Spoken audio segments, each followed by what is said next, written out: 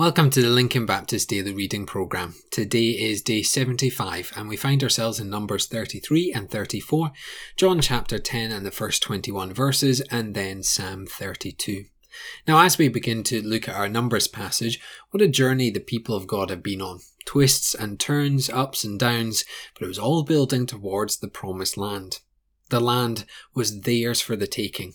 They would have to honour God once more though, driving out all that lived there. But God would give them the land for generations upon generations to call their own. The land would be expansive, clearly marked out by God. Each tribe would have their allotted space and the people of God would live their lives in obedience to the commands of God. With such a journey behind them and still a big task in front of them, the joy of a home must have been such a motivation for the people. In the coming days we're going to be seeing how this land will be set up and run, but remember this, Moses will not enter. The people will be led in by Joshua, and there is still the matter of faithfulness by the people. You see, God's plans are always big. The question is whether we seek the Lord enough to rise to the occasion and truly be his people. Let's head into John's Gospel, and we have another I am statement of Jesus. In fact, this time we actually have two statements in the same passage. Jesus is the Good Shepherd. He is not one that sneaks in, but one that the sheep recognize, one that the sheep trust and follow, and one that seeks to protect the sheep. Yet he's also the door. If you enter through Jesus, you'll find a relationship with God. Go through any other way and you'll find yourself blocked to such a relationship.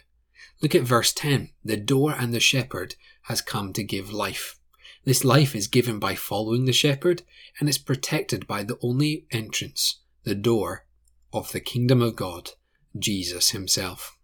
Concentrate for a moment on verse 15. The idea that the shepherd is good for he lays down his life for the sheep. A shepherd will stand in front of wolves, will guide the sheep along the right path, and will keep the sheep in safe pastures. The shepherd will give his life to make sure the sheep are safe. He does so freely, not by force, but out of love for the sheep. This type of language might feel alien to you, but you are the sheep. Jesus is the Good Shepherd, and the cross of Christ is the door. You are loved and protected by Christ if you follow him. You are welcomed into the kingdom of God through Jesus and his sacrifice for you. Do you realize that this is true in your life today if you trust in Jesus? Do you know that you have a shepherd who seeks only good for you? More than that, do you realize that there are people and circumstances setting traps for you to get you away from the Good Shepherd so they can devour you? This week, follow Jesus, watch out for the enemy, and be content with the one and only way to right relationship with God, the repentance of sin and the forgiveness of Jesus. Finally, we have Psalm 32. The psalm begins with the word blessed, meaning to be made complete or to find full understanding. Essentially, one is blessed, or one is made more complete by being forgiven. Of course, this makes sense, that we are not complete without a relationship with our Creator, and we can only have a relationship with our Creator through the forgiveness of our sins. Therefore, we need to heed verse 5, to confess our sins, knowing that the Lord will grant forgiveness, and therefore making us blessed or more complete in our faith in standing before God. And here is the kicker. Although the process is going to be difficult, joy flows from forgiveness. Look at verse 11. Be glad, shout for joy, for you are blessed and made complete through Christ and forgiveness of sins. Yes, we're to take life seriously, and yes, we're to serve the Lord in complete obedience. But we also should shout for joy and be glad each day that the Lord has forgiven us.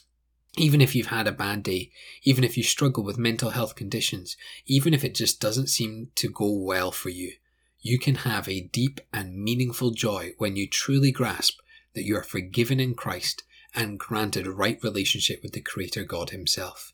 So be glad, rejoice, for forgiveness is found in Jesus. Let's pray.